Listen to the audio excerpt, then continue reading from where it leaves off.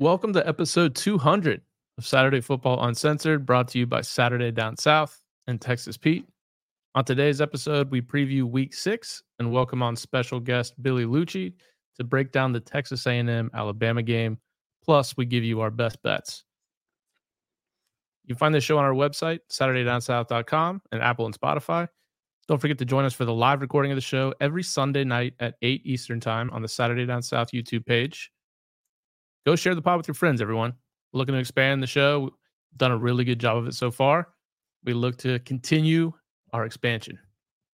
Find clips from the show on Twitter at SatDownSouth and at SatFB Uncensored, on Instagram and TikTok at Saturday Down South, and you can find us on YouTube at Saturday Down South. And now, here's the show.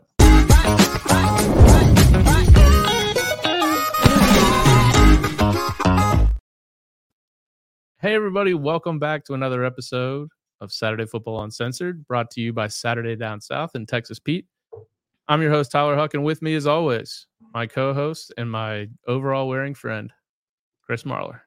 I'm wearing overalls, Tyler, because the dynasty's about to be over all and done, if you catch my drift. Oh, I do, brother. Hell right. Okay. It's going to be a tough week for me. What's going on, man? Nothing. So it's our 200th episode, which is awesome. That part's really cool. Yeah. Very, very grateful that not only you have been a part of this and that we've been able to do this this is our third season. Yeah. And then also really thankful to the audience, obviously, for listening and sticking with it and all that kind of stuff and not getting tired of, I would say us, but mainly just me. And yeah, this is awesome. My detractors now. What's that? So I have my detractors now. You do, which is against all odds. I did not see that coming. I will also say that it's our 200th episode, but how about the fact that today we're recording this on Wednesday, October the 4th, right? Yep. There's football on, whether it's college or pro, every single day for the next 49 days. That is a beautiful, beautiful thing. I can't wait. We get Maction starting on Tuesday night next week. Woo! Unreal. Love it. Pretty good slate this week as well. I'm excited to talk about it. There's some really big games on the slate, including Alabama and A&M, which we will be bringing on our special guest, Billy Liucci, to talk Texas A&M. Before we get into the games, though, there was an interesting clip that started going around. I wanted to play it for you and get your thoughts. This is Kirby Smart talking at his press conference recently this week ahead of the Kentucky game. I think every SEC team should be ranked. I guarantee you there's some teams that don't want to play them that are ranked. I mean, I literally have no idea what you're referencing because every team we play in the SEC is good enough to beat us. And whether they're ranked or not, I could care less. I'm trying to be more physical than them and outscore them. Let me start that over because I just wanted to point out the little laugh from one of the. Let's just listen at the very beginning. I think every SEC team should be ranked. I guarantee you there's some teams that don't want to play them that are ranked. Yeah. There's not a noise that embodies Georgia fans more right now than so bitter already. Okay, so let's get into this for a second because I thought it was stupid as shit. Every SEC team should be ranked. Now, how do you want to approach this? Because I heard all offseason when Saban would say something, it was never like from this specific fan base. He's done. He's retiring. He's past his prime. Dynasty's dead. Blah blah blah. And like other people would be like, oh, like he smiled. He smiled. So you know what that means? Like that, like they're gonna go undefeated. Yeah. And so now Kirby comes in. Like, what were your thoughts on why he said this? Because I thought it was dumb as shit. I think he's probably heard a lot of the talk about their schedule being soft, and this is his effort to kind of pump that up a little bit. And yeah, sure, I guess South Carolina and Vandy should be ranked. Should they? Like, I don't. So what's crazy to me is. And we talked about this, I think, on the Sunday pod. Like, listen, if he's motivating his team, because that was like the resounding thing that I got from people. He's motivating his team. With what part? Like, what's he saying that's motivating his team?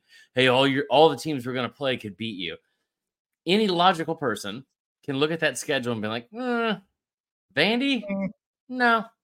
Vandy's gained, I want to say, I'm almost positive this is accurate. Vandy has gained less than 160 yards combined against Georgia in their past 2 years. Like, that's the level of dominance they've had in that game.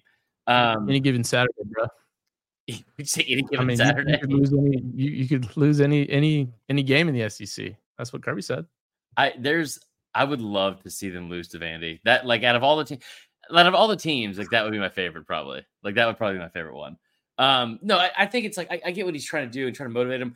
It seemed kind of odd because I don't know the full context of what, like, the question was. Like, I think part of it is he's trying to save face about the Auburn game, and I think the other part is right. Like, I think Kirby, if we want to spin this in a way that's like Kirby is in like full on positive PR mode, right? It's optimistic October, like I said on Sunday. So if we want to go that route, let's go that route.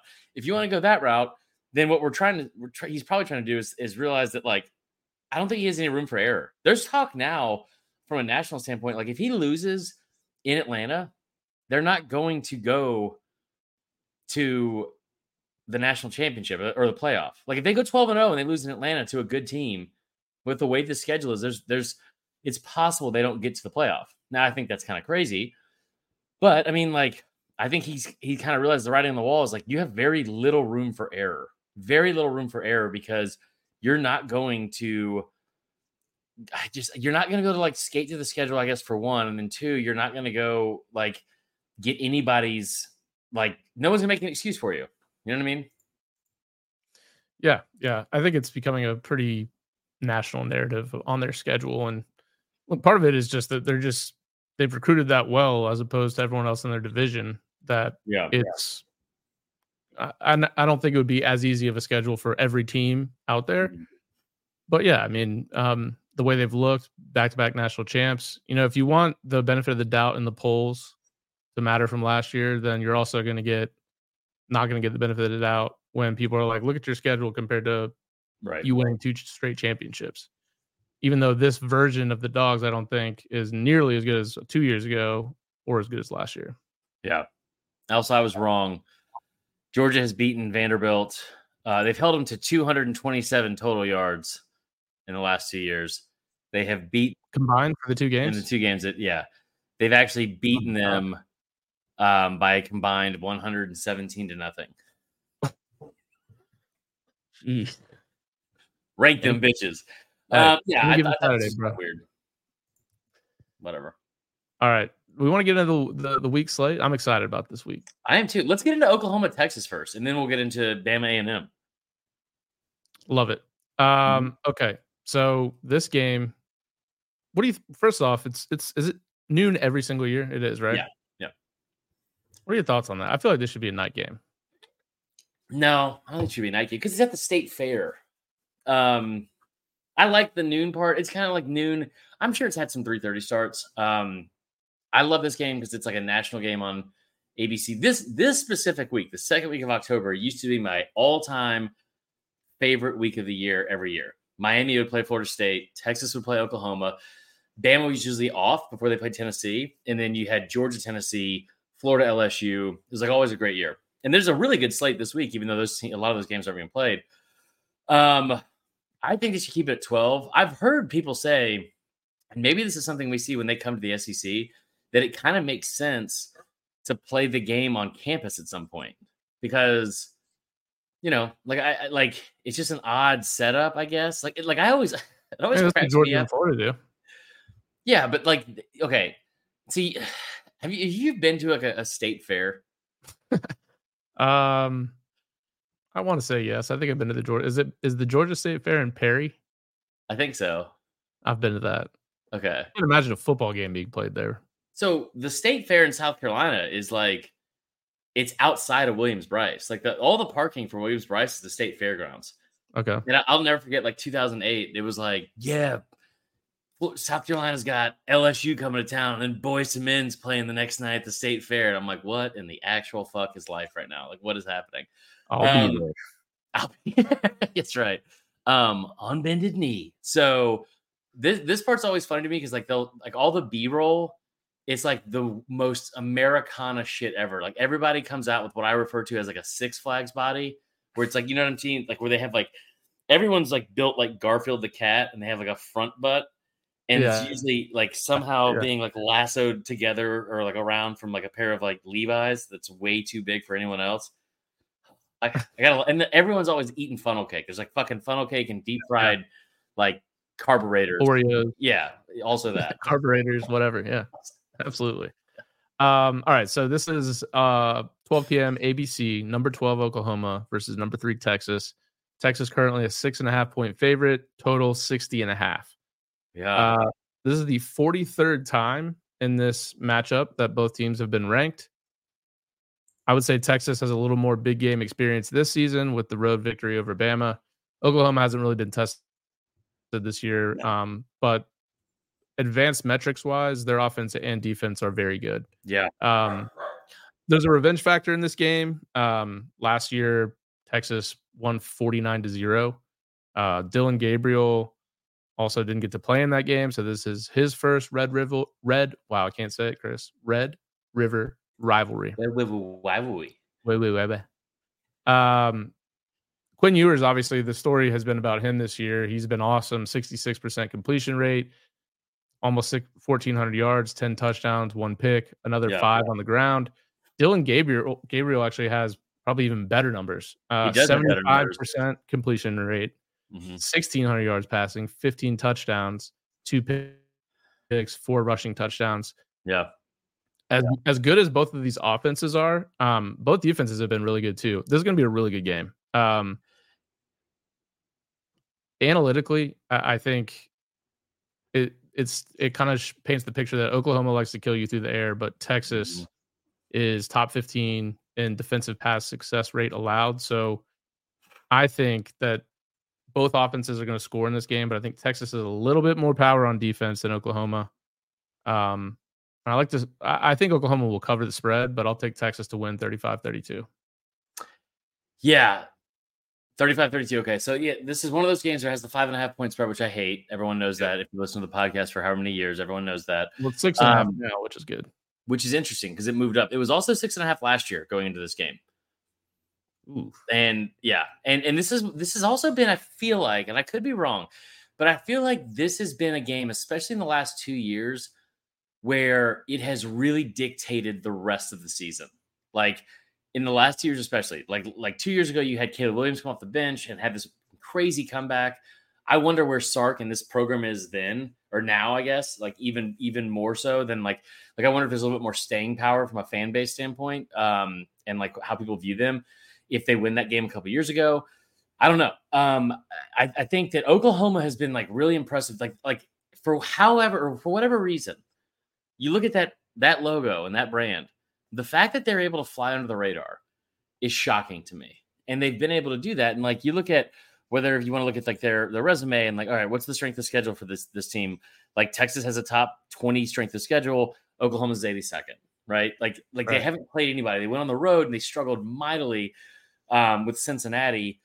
And, you know, like I think last week they put up like 40 points in the first half. There's games this year, albeit against inferior competition, but there's been games this year where it's like they might score 100 points. Like I genuinely thought, I'm like at one point, I think against someone early on, they I think it might have been SMU or somebody.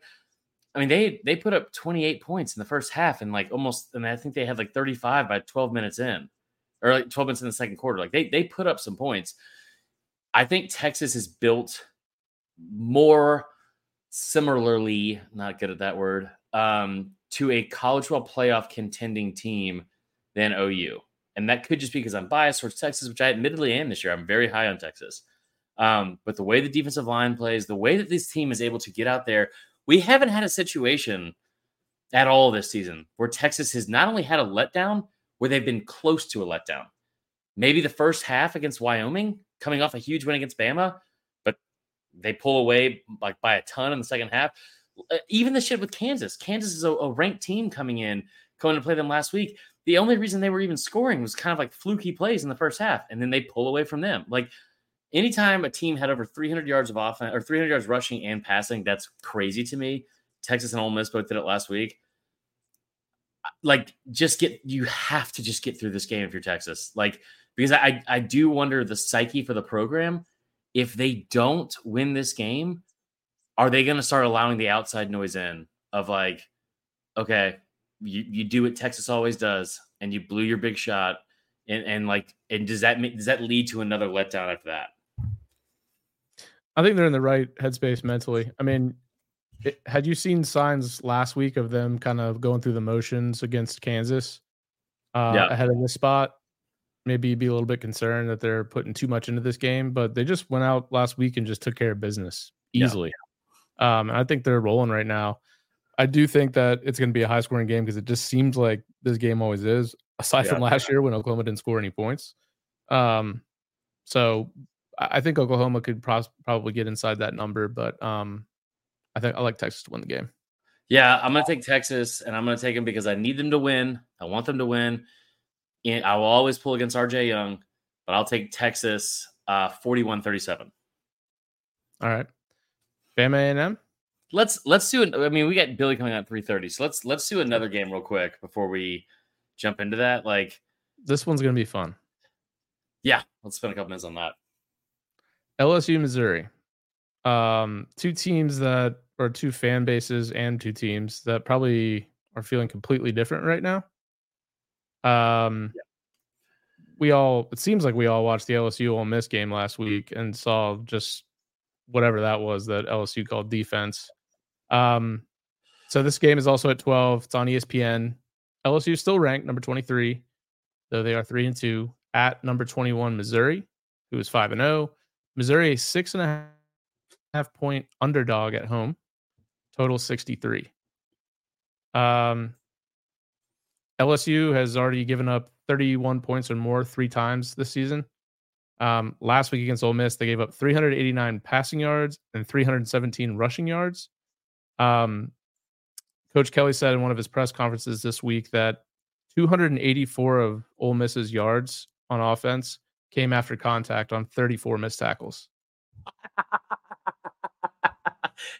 My favorite part about this whole thing is LSU is already in desperation mode, and I don't think they even have to be. But it's funny to watch because them bringing in an 82-year-old, just spit everywhere, 82-year-old defensive line coach, to help out is like, if he's going to be able to connect with the youth of America today. Yeah, I mean, run for Congress, bro. Get a real job. LSU still kind of toying around with how they're going to be successful on defense. And Coach Kelly basically, like, they started the year as a traditional 4-3. They went 3-3-5 against Ole Miss. It sounds like they're still going to be moving parts around. They're just trying to figure out how to get the best players on the field and the best spots for them to perform. And I'm sorry, man, but we're in week 6. You can't still be figuring that out. Nope. Obviously, the offense has been a bright spot. We've gone over their numbers time and time again. For Missouri, they've covered the last 3 games. They're 5-0 overall on the season. It's their best start since 2013 when they started 7-0. Brady Cook has been awesome. He's thrown for basically 350 yards or more the last 3 games in a row. 11 touchdowns on the season, no picks. We've talked about Luther Burden, probably the best receiver in the country. What are your thoughts on this game here? So I'm going to do what everyone does. Okay. I'm going to take LSU to win because I just don't trust Mizzou in this spot. And, there's so many good parts of this Mizzou offense. I already gave it away, and maybe I just sold myself on my own kind of confirmation bias on this Missouri team. Because what I don't like about it is, like, I don't think anyone's going to stop LSU. I think when you look at LSU, they're going to put up, I think the bar is set at 30, right? I don't see them being held under 30 points. I know what happened against Florida State, but they've been on a roll ever since then, right? I don't see anybody holding them under 30 points. Mizzou's defense, like, I thought was going to be the strength of this team. Like, if you would have told me it was 5-0, I would have thought it was like, well, I'm sure they're having to overcome Brady Cook errors. And he's like, because he's been so inconsistent in the past, he's been a top 2 or 3 quarterback in the SEC. Luther Burden leads the country in receiving yards. And the cool thing about this Missouri team that I really love to see is that they've gotten so much help outside of just those two players, right? Like they've actually the skill position guys have been really, really good all year. I said this the other day, and I keep coming back to it. I don't trust this Missouri team to have the ability to have that killer instinct. I don't feel like Mizzou is going to put their foot on someone's throat and not let up, because you're going to have to do that with LSU. I mean, look at how LSU has won games, or like the last 2 weeks, like they won a game and lost a game. They had a chance to win that game last week, and it even when they got the ball back with 39 seconds left, they were in scoring range. Against Arkansas, they drove all the way down the field after a tie game to get a game-winning field goal. They just keep coming and keep coming and keep coming, just back from the dead. And I don't trust Mizzou to be able to. Okay. Jesus. Tyler was giving the sign language sign for what I was just saying about them keep coming. Anyway, no, LSU, I just don't trust Mizzou's ability to put their foot on LSU's throat and win. I will say maybe they cover the spread, but I think this is a game where we just have not been able to see against Vandy, against Memphis, MTSU, K-State. Those offenses failed at times. And I don't think Mizzou, as good as this offense has been, is an offense that's going to be able to get into the 40s or 50s like we saw last week to hang with LSU. So I've got LSU to win. I'm going to say 38-33. Yeah, I've got a high scoring one as well. I look at this game. The matchup that I love for Missouri is their passing game that has been really good against what is LSU's clear weakness on defense, which is their DBs. Missouri's got a pretty decent D-line, but they don't create a lot of havoc. And I think the way that you stop Jaden Daniels, really the only way that he's looked bad is when he's under pressure.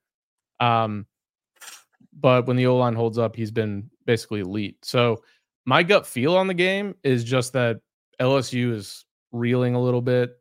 I think the spot, if this was a night game, I think it would be better for LSU almost.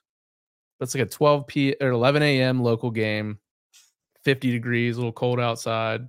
Maybe it's a little sleepy game. Yeah, just those games I always feel like I turn on during the football season, and it's Missouri and somebody, and the team who's supposed to win that's on the road is just looking horrible. Maybe that's just every time I watch Florida go up there, but true. I don't know. For whatever reason, LSU 4-4 straight up and 3-5 against the spread in their last 8 games, despite being favored in all of those but one. The over is 9-0 in LSU's last 9 games and 7-2 in Missouri's last 9. So I like Missouri to get the win outright, 35-33. So love that for Missouri. I mean, that'd be great to start 6-0. I would feel for LSU fans, obviously, if they go 3-3. I think the matchup actually probably, I agree with you. I don't think Missouri could keep pace with LSU, but I just have a gut feeling on this one, and I'm going to go Missouri. What was the score? 35-33. Okay. We've got a little bit of technical difficulties, per usual, with our good friend Billy Liucci. He's having a hard time with, what do you call it? With StreamYard. Yeah. So why don't you fill in some dead air here that I've created for no reason, and we'll go from there. All right, let's go outside the SEC and go to Washington State, UCLA. This game intrigues me. I really have enjoyed watching Cam Ward out at Washington State, the quarterback. He's been the story, obviously, for Washington State. They're 4-0, number 13 in the country. This game, by the way, 3:00 on the Pac-12 network, so nobody's going to be able to watch it. But number 3, Washington State at UCLA. I have no idea. UCLA, a 3.5-point favorite at home, total 59. Like I said, love Cam Ward for Washington State. 1,400 yards passing, 13 touchdowns, no picks. He's top 25 in passing yards in the FBS, 10th in completion, 11th in passing touchdowns. Washington State as a team is second in the country in passing yards per game. What I hate for Washington State in this game is their lead receiver, Lincoln Victor, suffered a high ankle sprain in the game last week against Oregon State. Doubtful for this game. So it sounds like the Coach Dickert, said that he's actually moving around okay, so he might play. I'd watch the status of that if you're actually going to bet on this game. On the other side of the ball, Dante Moore for UCLA. He's going to be a really good QB. Really good. Exactly, there yet. Last week against Utah, he went 15 to 35 passing, and UCLA was 3 for 17 on third down. So when I look at the matchup, I like UCLA's rush attack. Carson Steele, the dude that looks like he is straight from like Los Angeles. Just he looks like he should be surfing. Yeah. I love that rush attack versus Washington State's 91st ranked defensive rushing success rate allowed. I think UCLA can put pressure on Cam Ward as well. They had 4 sacks against Utah last week. And I think Washington State, all their big wins have been at home. They haven't really been tested on the road yet. So yeah, I like UCLA to win the game 30-28. So I guess that would mean Washington State would cover the 3.5. But I like yeah, okay. I like Washington State because they're coming off a bye, and I like Cam Ward a lot. And I think that we've seen Dante Moore struggle a little bit. I think they're coming off a bye too, but I'll take Washington State. I'll take them 28-27. Let's bring in our good friend. I dressed up for him. That's how good of a friend Billy is. This is amazing. Look, I spelled it right and everything. That looks like what you'd wear if A&M won and you'd lost some kind of bet. I mean, you know where this came from? I did this last year going to the Auburn A&M game, which I've said on this podcast a bazillion times. Tremendous experience. Admittedly, I fully went to go make fun of A&M and the midnight yell thing in Montgomery that night. Everyone, they wouldn't let me wear this in. Okay. So I spent $40 at Walmart for no reason, but now I have this. Were they afraid you were going to kind of sneak up there and not get caught and do the yells? Yeah, I fit in so well with my body type and overall like just positive personality that I was going to fit right in with the yell crew. Yeah. But everyone was so nice. Like everyone was so incredibly nice. And I met Kip. Happy birthday, Kip, if you're listening. Oh, yeah. And it was awesome, man. It was awesome. So I decided to break this out for you.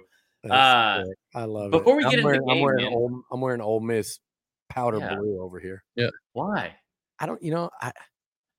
Some people say I don't have enough maroon in my wardrobe. I do, but I feel like with all the maroon back here, if I wear like maroon or black, I kind of just blend into the set. Yeah, that's fair. I need to pop, Marler. Well, I hope you don't pop too much during this interview because I'm nervous as shit. We've already talked about this off air. Me and you were texting back and forth about it. Kind of take us through. I mean, nobody does a better job of covering Texas A&M than you guys.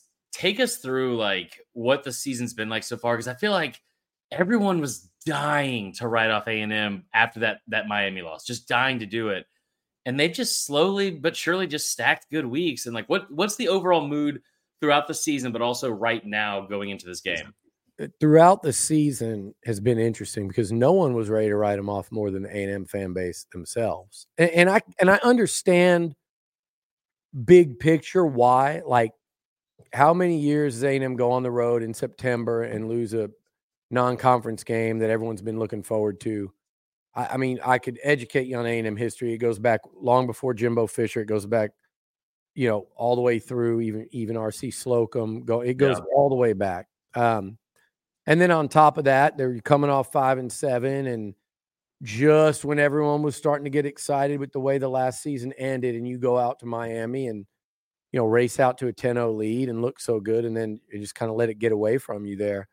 And I was with a lot of Aggies that were, like, you're all the way in Miami. You're just watching Texas beat Alabama that night.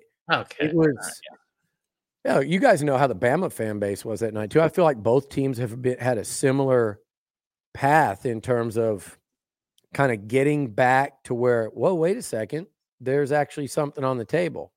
But it's cautious optimism. But I think it laid out, guys, for A&M to do this because Auburn wasn't going to be that good and it was at home. And Arkansas, A&M, no matter how crazy or close the games have been, they've owned the Razorbacks. But that game in particular, I thought was going to be a pretty good tell. And both these games, because of how A&M won them, and I've got my guys sit here every Monday and complain. Sometimes I think they get confused and think that we are to the level of Bama or Georgia. where you're supposed to blow out SEC teams. Both those games could have been a lot uglier than they were, but I keep pointing out you won 2 SEC West games by 17 and 12 points, and really neither of the games were that close. They were competitive into the third quarter, but you watch those games and you saw an A&M team that had way too much talent for the Razorbacks and for the Tigers, and they physically worked both those teams over. Really, they dominated the line of scrimmage in both games. And so I think the people that really watch that's why there's all of a sudden like, okay, damn it, you've drugged me back in. And I think the team in the last few weeks has looked like kind of the team that Jimbo and the program insiders that I talked to all offseason thought they had. Fair. Which is not a perfect one, but it's a very good team. Yeah. What's the confidence level in Max Johnson? Wegman unfortunately goes down for the year. And are they running the offense differently? They've had now one full game where they were able to have Max prepare, the offense under him. What looks different thus far under Max versus Connor Wegman? It didn't look that much different this week, although, man, Max sure came out pushing the ball down the field. And you could see that Petrino had the utmost confidence in him as a thrower. I don't know what's looked so much different so far. I think you'll see over time more play action. Max does such a good job with that. You saw him do it down on the goal line for the touchdown. He did it several other times. He's an excellent play action QB. Connor is better at eluding pressure. So you might see a little more 6, sometimes even 7-man protection for Max. But Max throws as good a deep ball as I've seen from an A&M quarterback in a while. I mean, he throws a beautiful deep ball, and he does excel off that play action. But what else he is whereas Connor does such a better job of eluding pressure and just kind of, that's what separates Connor, I think, is that feel and how quickly he can get rid of the ball. But Max is a better runner. You saw it against Arkansas. You saw it when he was at LSU many times. He did it to A&M. If he sees it in front of him, he'll take off and go. Whereas Connor is more of like getting away from that pressure and making throws down the field. So they're different, but it was very clear Saturday that Bobby Petrino has the utmost confidence in him because they came out firing those in that first half against Arkansas. So I guess piggybacking off that, because Petrino he's done a tremendous job, I think, so far. Anybody that's watched the SEC and thought he was going to fail, especially with the talent that they have in College Station, you're an idiot. Like he's got so much talent. I can't think of a single quarterback he's ever had at any stop he's had that hasn't overperformed, right? Like he's been really, really good.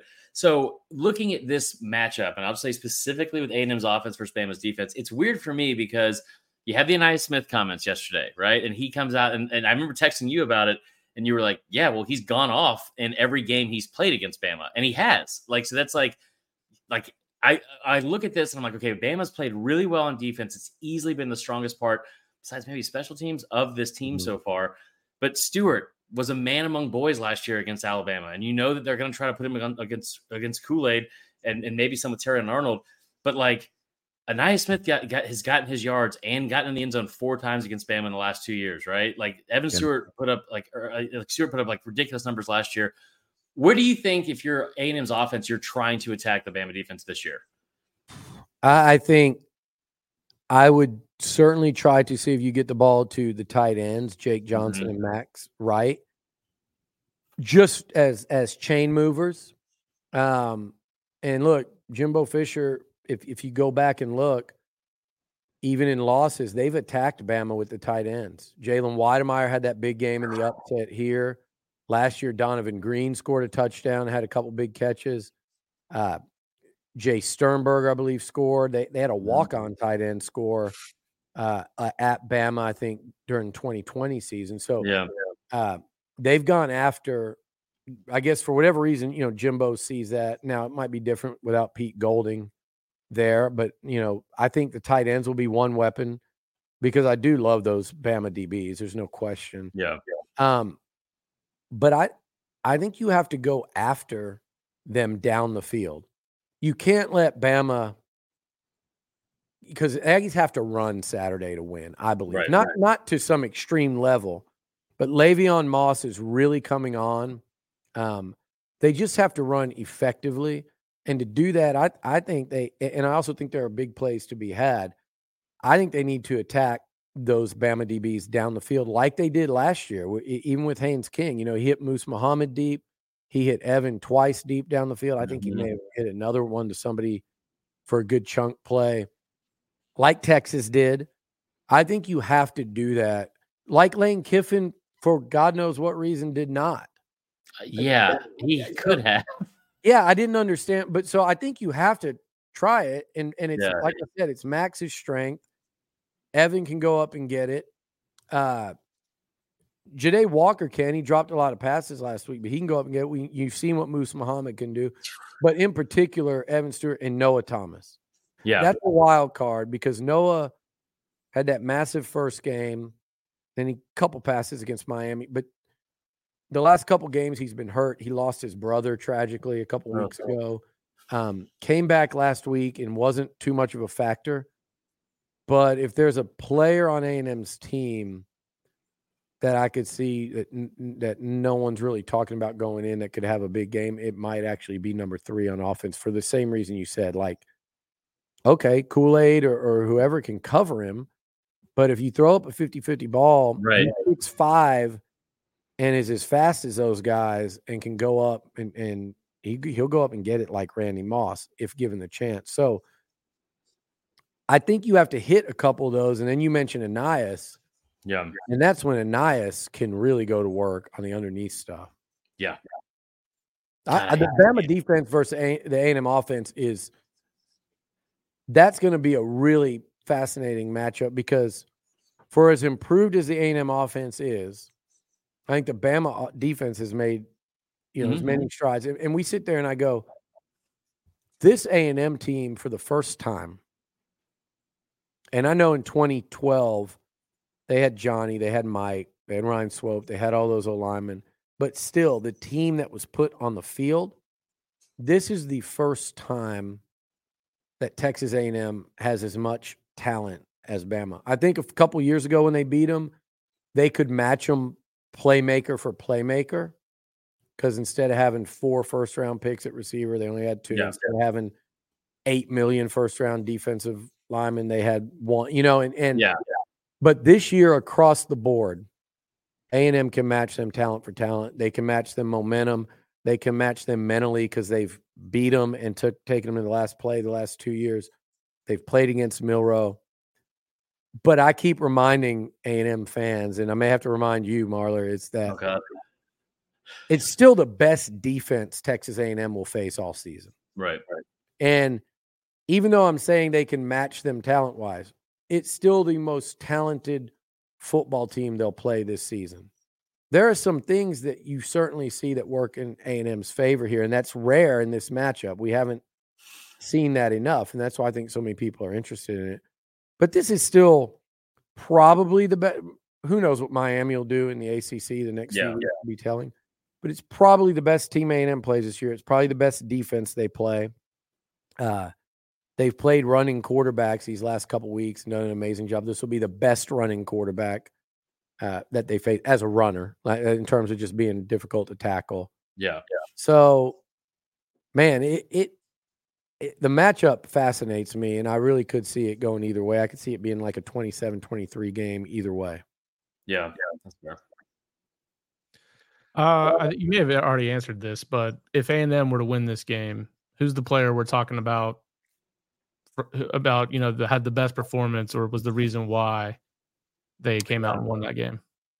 As much as I want to say Le'Veon Moss in the backfield, I think we'd be answering that question by saying Max Johnson.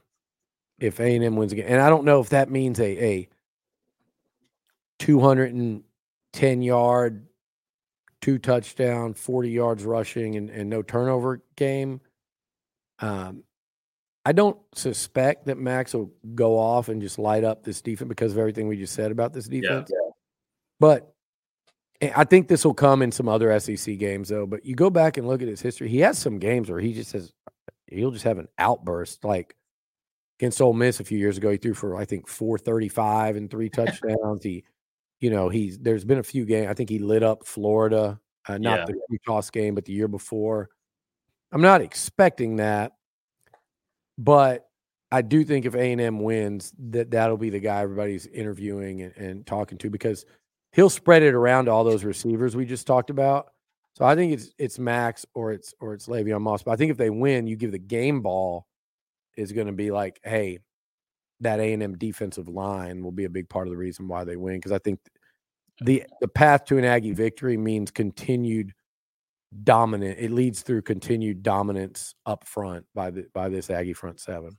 Did I read correctly that they've had 2 straight games of 7 sacks and 15 tackles for loss? That's fucking I hate this game. So they've had 14 sacks and 30 tackles for loss the last 2 games, and it's it's been a wild turnaround, because after Miami, everyone had a big problem with DJ Durkin. They were saying he was being way too passive, and I understand, like, let things play out. I've done this too long, whether it's beating the crap out of a top 10 South Carolina team that ended up firing, or Steve Spurrier quit before the end of the season, or blasting number 15 Arizona State and they go like 2-6 in the Pac-12, whatever.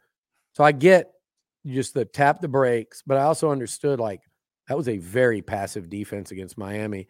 I think in hindsight, though, I think you look back to that Miami game, and it's one thing I said after, and no one wanted to hear this, but this is the truth sometimes.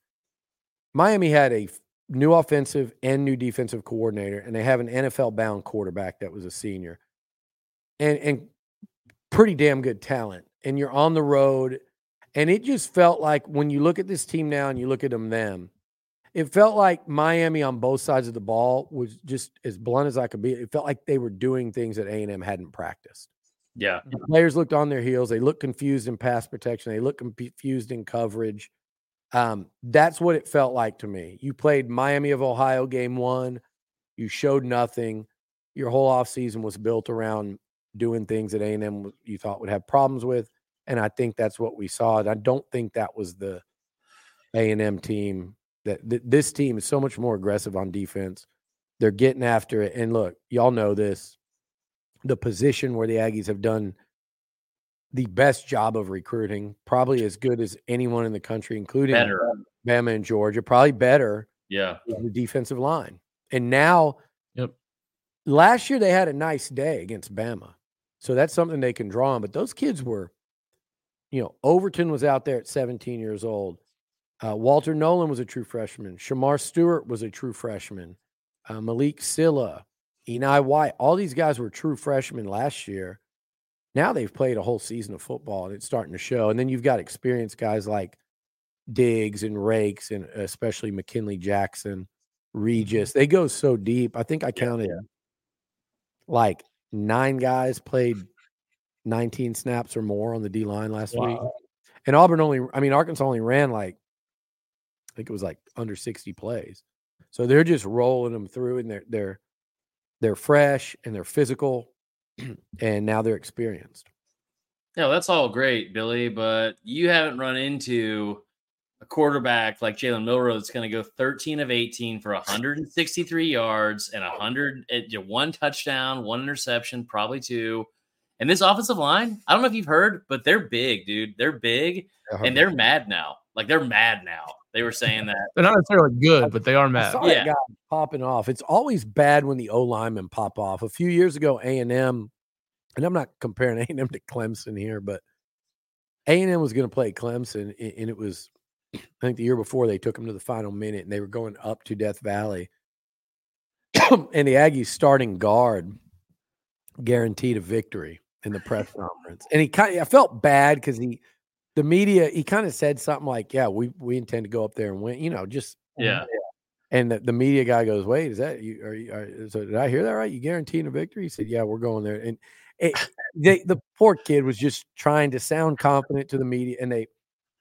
But when the old linemen start saying stuff, I don't care if it's Jimbo or Saban or whoever, they're not going to be happy about it. But I'm with you. I'm with you. I know what you're saying about Milroe, and he won the game last year. I think he threw 3 touchdowns, but he also had a couple turnovers, threw a pick. I think at least one of those fumbles or 2 he lost, right? Yeah. Bama turned it over 4 times. Like, I get what you're saying. I'm kidding about Milroe going to light y'all up, to be very clear. Well, I know you are, but I'm also saying Milroe as a runner is such a damn problem. The thing is, over a 60-minute game, you haven't seen him do it all the time, but against Texas, I was watching that game going, just get out of there and look down the field. And so he's scary. Yeah. But I see why, if you're a Bama fan, you're like, okay, which quarterback have I been least excited about since Saban's been here? And I don't know, is it Coker?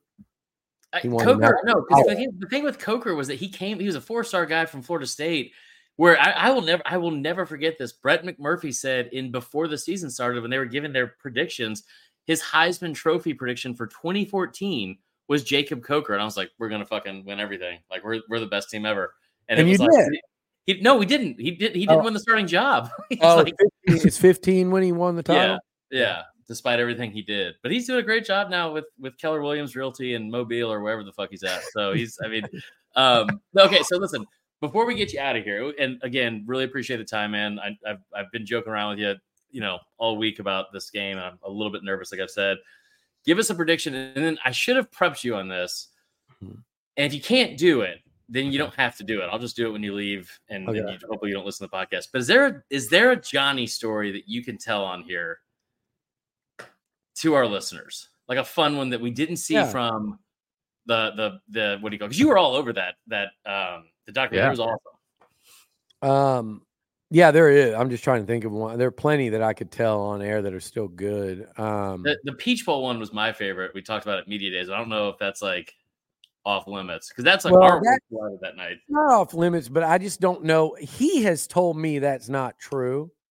But I've had other people from coaches at that time on Sumlin's staff to players say it was, but Johnny would say it. He would laugh about it. He's not the type, and he certainly wouldn't tell me, oh no, I didn't do that. Like, that's not, if anything, if it wasn't true and he thought it was funny, he would go with it. But that was that he, at halftime of that Duke game, swigged one of those little, that size bottles of Fireball, Fireball in the locker room in front of him, and just downed it, chugged it, and finished it at halftime, and then went out there and completed 21 of 22 or whatever it was against Duke. And maybe he was drunk because he's jumping on top of linemen's backs and spinning around and tugging on his but no, I mean, I don't know if that's, but people have said that were in that locker room, and people swear by it. But Johnny goes, I didn't do that, and Lord knows what he's would confess to. So that was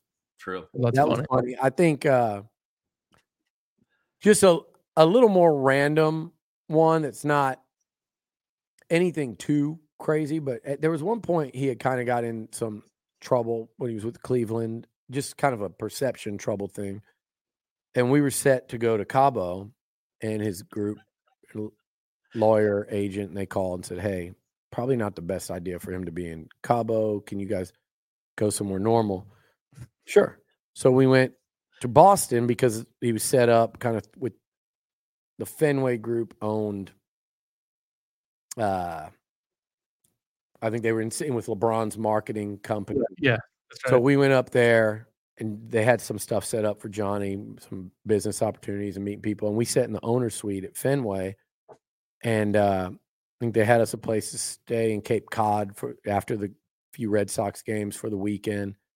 And it was a great time. We're like, by the end of the Red Sox game, we're chest bumping the Red Sox owner in the suite. They swept a doubleheader, and all right, let's go to Cape Cod. And he goes, did you bring your passport? Like, I was like, yeah, but I'm not going to Cabo, and I'm damn sure not going to Cabo from Boston. Yeah, that's well, next thing I know, I'm calling one of these MLB people that's with that group, and I'm saying, hey, I'm going with them to Toronto, because if I don't, it's like, what's going to happen? Be there, and I'm not stopping this train. So we end up in Toronto the next morning, and think we're like in the booth and the weekends right there after one of his concerts. And well, the next day we're sitting there at some pool party in Toronto with all these NHL. It was like half the NHL was there. And we're sitting there and Johnny goes, he's looking at his phone and he goes, oh shit. And I go, what? He goes, just got drafted. What do you mean you got drafted? Like what? He goes, Padres just drafted me. He found out on Twitter while at the pool party in Toronto that the Padres drafted him. And next thing you know, I have to leave to come back to go to from, eating at all Drake's favorite restaurants, going to all the clubs. His crew took us around. They were awesome, like the most fun, nicest people. I'm still in touch with them. They're so cool. But flew from Toronto to Chicago to Birmingham to hang out with you at SEC Media Days. And then while I'm in Birmingham, you know what him and our other buddy do? Go to they Cabo. Fly from Toronto to Cabo. Yeah, I was gonna say. And then I went out and met them in San Diego. And then I think me, him, and he was training with Whitfield and Jameis. Yeah.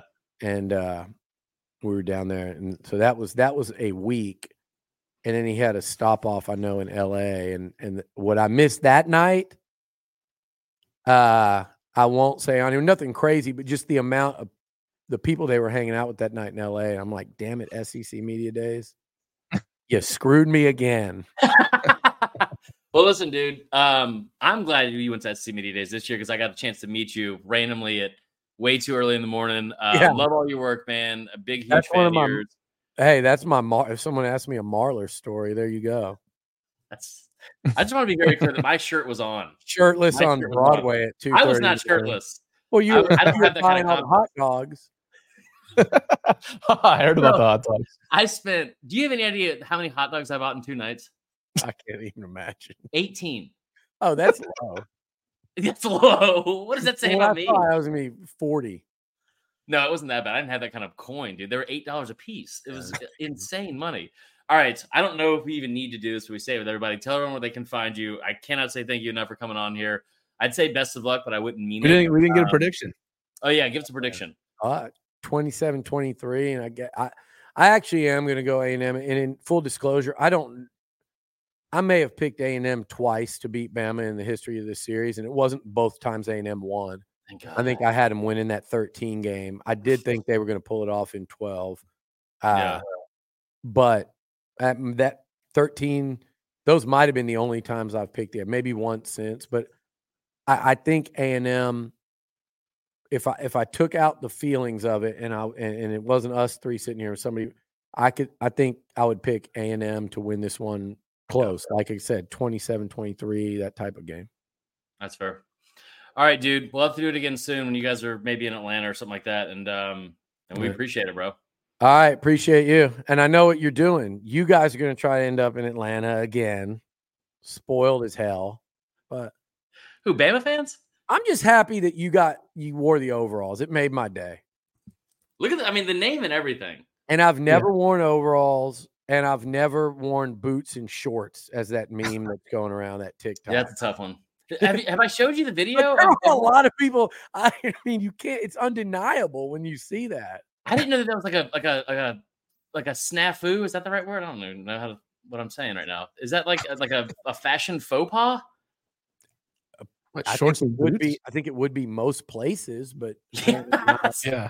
Here in Aggieland. And I'm all for it. You want to be in college and roll around, and I don't think I would have done it in college. I think that's a fad I would have passed on. Never pierced my ear, never frosted my tips. I've fallen for some of them. I think that one I would have passed on if that was a thing when I was in school. But to each their own. I do stupid things all the time. You do, that's fair. If we had a bet, because I don't have hair right now, but we should have done a frosted tip bet. We'll have to do that next year. We'll do a frosted tip bet next year. I think Taylor and I have some kind of bet going for this game. We haven't decided what yet. So if you want to, commiserate with her, y'all could come up with something. I'm in. Yeah, for sure. I always love when Doring does this shit because it's always something he's like, all right, dude, loser Loser has to walk shirtless down. It's always something that he wants to do already. Yeah. That he's like, oh, this is so humiliating. I hate this. I hate having to slap on a skin tight baseball uniform and parade around the airport in it. Dory catching strays. All right, Billy. We'll talk to you soon, brother. I appreciate it. All right, man. Thank you, guys. Thanks. That was awesome. All right. So let's get to our picks here, because I don't think we're far off from what Billy said, right? A&M Bama, we're talking about. That was a great interview. Fantastic interview, obviously. And I think I cut him off, but Billy Liucci from TexAgs does a phenomenal job over there. All your A&M stuff. Love it to death. I'll let you start, Tyler. Okay. Huge game, 2:30 start Central Time. I don't know why I gave Central Time out since we're in the East Coast. Yep. Massive game. Take it away. Current line is Texas A&M +2. Total of 47. I think we all remember the last time Bama went out to College Station. Bama was number 1 in the country. Texas A&M takes them down as time expires, 41-38. Outside of that, A&M including that, A&M is 3-12 all time versus Alabama. For Bama's side, Milroe had a good game last week. Obviously, the A&M defense is significantly more talented than Mississippi State, but he did make his first career start, as Billy said, last year in that game when Bryce Young was hurt, and he passed for 3 touchdowns. They won the game. He did have a few turnovers. 3. Milroe has been sacked 4 or more times in 3 of his 4 starts this year, which is something to watch in this game because, as we said before, A&M 7 sacks in each of the last 2 games, 20 for the season. I think Texas A&M has a better offense, even with Max Johnson, than Bama does currently. I wonder if Bama has enough juice on offense to convert in those key situations against Bama A&M's defense. Red zone, which they haven't been great at this year, and converting on 3rd down consistently. I'm going to go with Billy here. I think it'll be even closer. I'm taking A&M 28, Bama 27. I apologize, sir. No, that's fair. That's fair. Listen, you guys know that on this show, I'm a diehard Bama fan. Grew up that way. We'll make no apologies for it. Love it. I also love being objective. And I said this the other day on the College Chaps podcast, and I'll say it again on here. If there's anything I love more than Alabama football or sex, it's being right. And that's why I'm totally okay with what I said against Texas.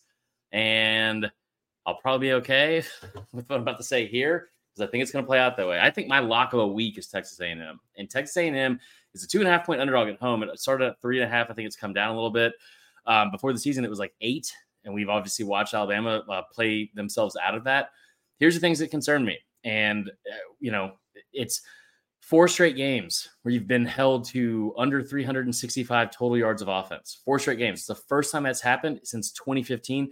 Only the second time they've had 4 straight games in a row that they've done that since 2010. So in the last 14 years, it's something that you don't see from a Bama offense. Now, I will say that they've been able to do stuff in other phases of the game. Obviously, they scored on defense last week. They were able to put 40 points. Still very, very concerning, right? We just saw what LSU did to Ole Miss's defense.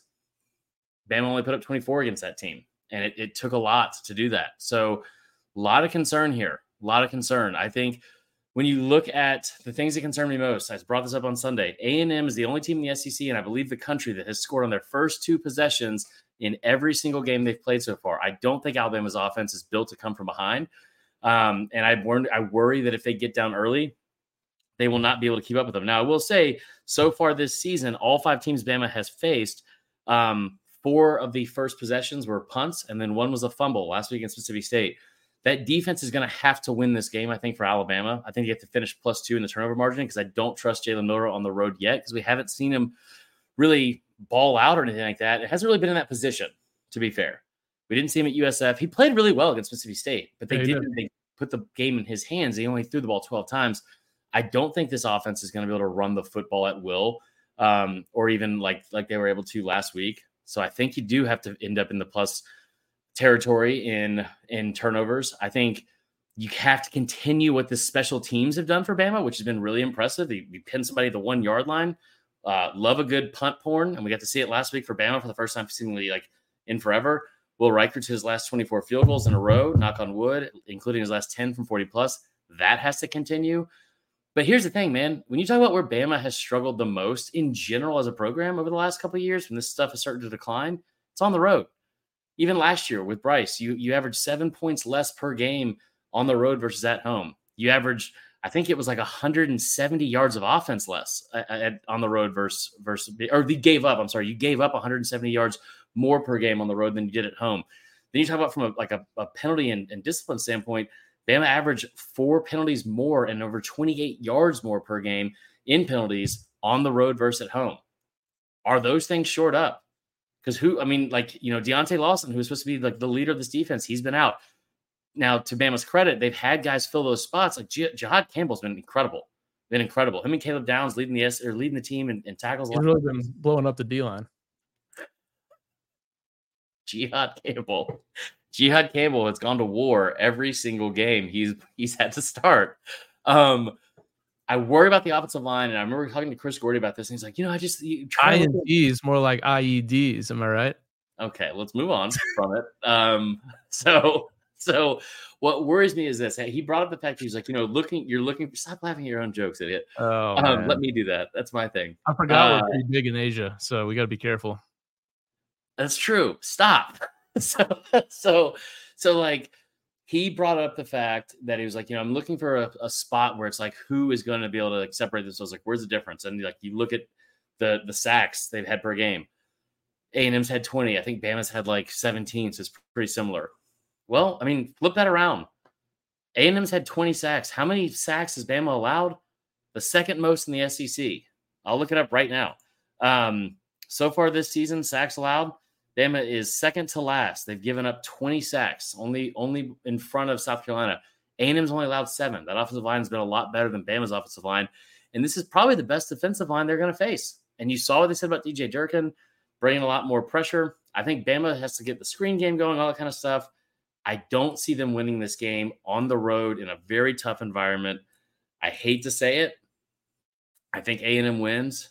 They are a 2.5-point underdog. I think they win outright. I have A&M 28, Alabama 20. So all three of us picked A&M, so I look forward to celebrating the Bama victory after the game with you, buddy. Roll Tide. All right, let's go through some quick games before we get to the big night game. Yeah. Notre Dame is going on the road yet again to another ranked team. This is at 7:30 on ABC. Number 10, Notre Dame at number 25, Louisville. Louisville is 6.5-point underdog at home. Total 54.5. Notre Dame has won all 5 matchups they've had with them head to head. Yeah, it's on the road, right? It is on the road. I watched Louisville against. I actually bet on them -3 against NC State last week on the Friday game, and they didn't look great. I think that their offensive metrics because they're top 15 on offense and defense. Yeah. If you look at just like total metrics and stuff. You take that? No. So actually I probably do, but we're podding. Pod so hard. Pod's playing. So I like, if anything in this game, I like Notre Dame to win. And I think for my score, I've got Louisville covering. If anything, I like the under in this game because I really like Notre Dame's defense. I don't think Louisville is going to run up and down on them or pass up and down on them for that matter. And Louisville's actually got a pretty good defense themselves. Duke's coming off 2 really tough games. So I like the under the best in this game. But for the score, I'll go 28 Notre Dame, Louisville 24. Yeah, so I thought it was interesting. Josh Pate brought this up the other day, and I trust everything Josh Pate says or way more than in things I say. Josh Pate brought up the fact that he thinks Louisville should be favored in this game.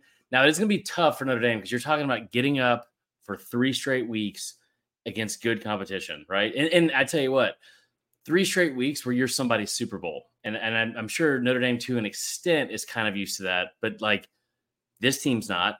Like, maybe Notre Dame in the past, like, for 3 straight weeks, I mean, to have the Ohio State game and host game day, then go to Duke and have to, eke out a victory where your offense didn't do anything for 4 quarters.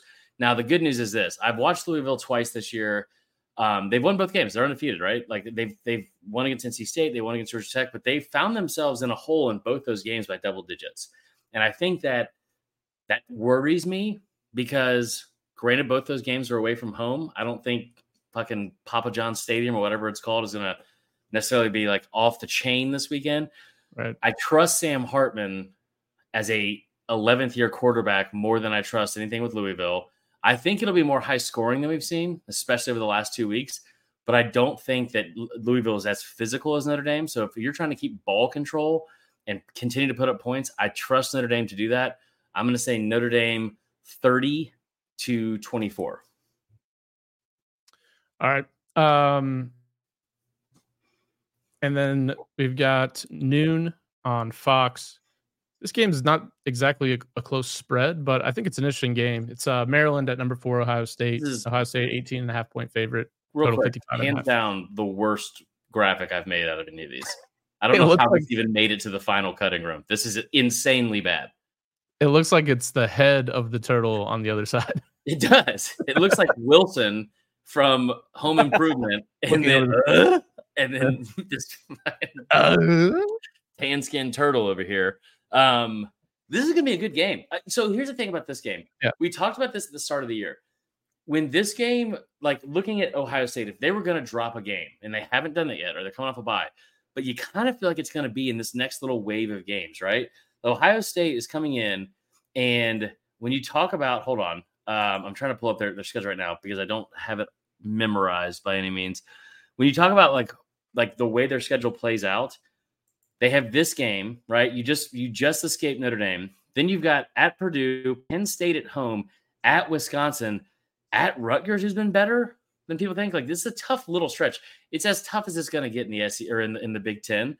This, I think, is a very tough game. I think they're fortunate it's at home because Maryland has been really, really good. You have some numbers on them, and I'll defer to you or default to you in a second. But like, Talia Tagovailoa has been incredible. Yeah. Top 10 quarterback probably nationally in a lot of ways. He's done everything in Mike Locksley's offense that you would want. And I will call it Mike Locksley's offense because I hate Josh Gaddis still and always will. But they've been really, really good. Now, where I do get concerned sometimes, like you saw them against Michigan State. They came out, foot on the gas, didn't let up, put up a ton of points early. Same thing last week. I think Talia's over-under for touchdown passes was 1.5. He did it in the first 6 minutes of the game. He's got to absolutely ball out. They cannot. There's no part of this team that they cannot win or they can lose a battle in. They cannot. They have to win special teams. They cannot turn the ball over. They have to play good defense and limit the scoring. What are your thoughts? So first 5-0 start for Maryland since 2001. 15th nationally in points per game on offense, 16th nationally in points per game on defense. So they've been really good on both sides of the ball. The thing that kind of gets me is you look at Ohio State, they're 4-0 at home against Maryland with an average score of 62-18, which isn't great. The last 3 times they've played Maryland at home, they've scored at least 62 points. Yeah. Also, Maryland has been known over the last couple of years under Locksley for starting fast. They've been 12-1 in September over the last 3 seasons, but then have gone on and to fall off. They've gone a combined 8-10 the rest of the way the last 2 years. So if you look at advanced analytics, the 2 teams have been very similar offensively. Ohio State a little bit better. Both are good at staying ahead of the chains. Ohio State's a little bit more explosive. Maryland has a lot more trips and across the 50 to the opponent's side of the field. Both are really good when they get on the opponent's side of the field of cashing in for points. But what separates this team or the teams in this game is the defense. Ohio State's been really good on defense. They're really good at limiting long drives, which is kind of been Maryland's thing. They're not too explosive. They've created more havoc than Maryland has, and I just think the line is probably too high because it just screams 18.5 and it screams like backdoor cover for Maryland to me. I don't think Ohio State's ever going to sweat this game. I've got 38-20, which would technically put Maryland as a cover with the hook. But I don't see Ohio State going off for 62 in this game like they have been the last couple of years. You want to hear a crazy stat about Ryan Day? You do? Okay, he's been there. This is his 5th season, right, as the head coach? So I'm going to include the COVID year, okay, where they had multiple bye weeks. Ryan Day off a bye. Okay. Here's the numbers of those games, the margin of victory from those games. 49, 40, 7, 47, and 44. In 5 games that he's had where he's come off a bye week for this team, they have won those games by 40 points or more in 4 of the 5 games. So I think Ohio State gets it going. I think they make some adjustments. They're coming off a huge win, and they still have a chip on their shoulder. I think Maryland is good. I think they're a good team. I think it'll be close in the first half. I think this is a game where it's like Ohio State can look across the country and be like, this is a 5-0 Maryland team. They're somehow not ranked, but we know what that offense can do. Watch what our defense can do. Because that's the other thing we were talking about with Notre Dame going into that game was like Sam Hartman's put up like 14 touchdowns, no interceptions. He's been incredible. Like Ohio State's defense is really, really good. And I guarantee you, I don't know how many touchdowns Talia will throw for, but that defensive line is way better than Maryland's offensive line. So I will take Ohio State to win and cover. I'll say 44-20. Okay. In the last game here, before we get to our best bets. Yeah, before we get to our best bets. 7 p.m. on ESPN, number 20, Kentucky at number 1, Georgia. Georgia currently a 14.5-point favorite. Total is 48. Georgia's beaten Kentucky 13 consecutive times. How do you see this game playing out? And then I'll tell you mine. God, I hope Kentucky wins right off the bat. I'll just say it. Yeah. So how do I see this game playing out? It worries me because all of the things, I love to look at things logically and reasonably, like, well, with football, not with like my life, but like with football especially. And looking at Kentucky in just the last week, okay? Auburn, like I said on Sunday, woke up last Saturday and chose violence and decided they were going to, the key to their victory was running the football into the teeth of what has been the best defense in the country seemingly every year for the past 4 or 5 years under Kirby Smart, right? Now, they ran the ball for almost 5 yards a carry. Most yards against Georgia since 2018 LSU. Most carries against Georgia in the last 5 years.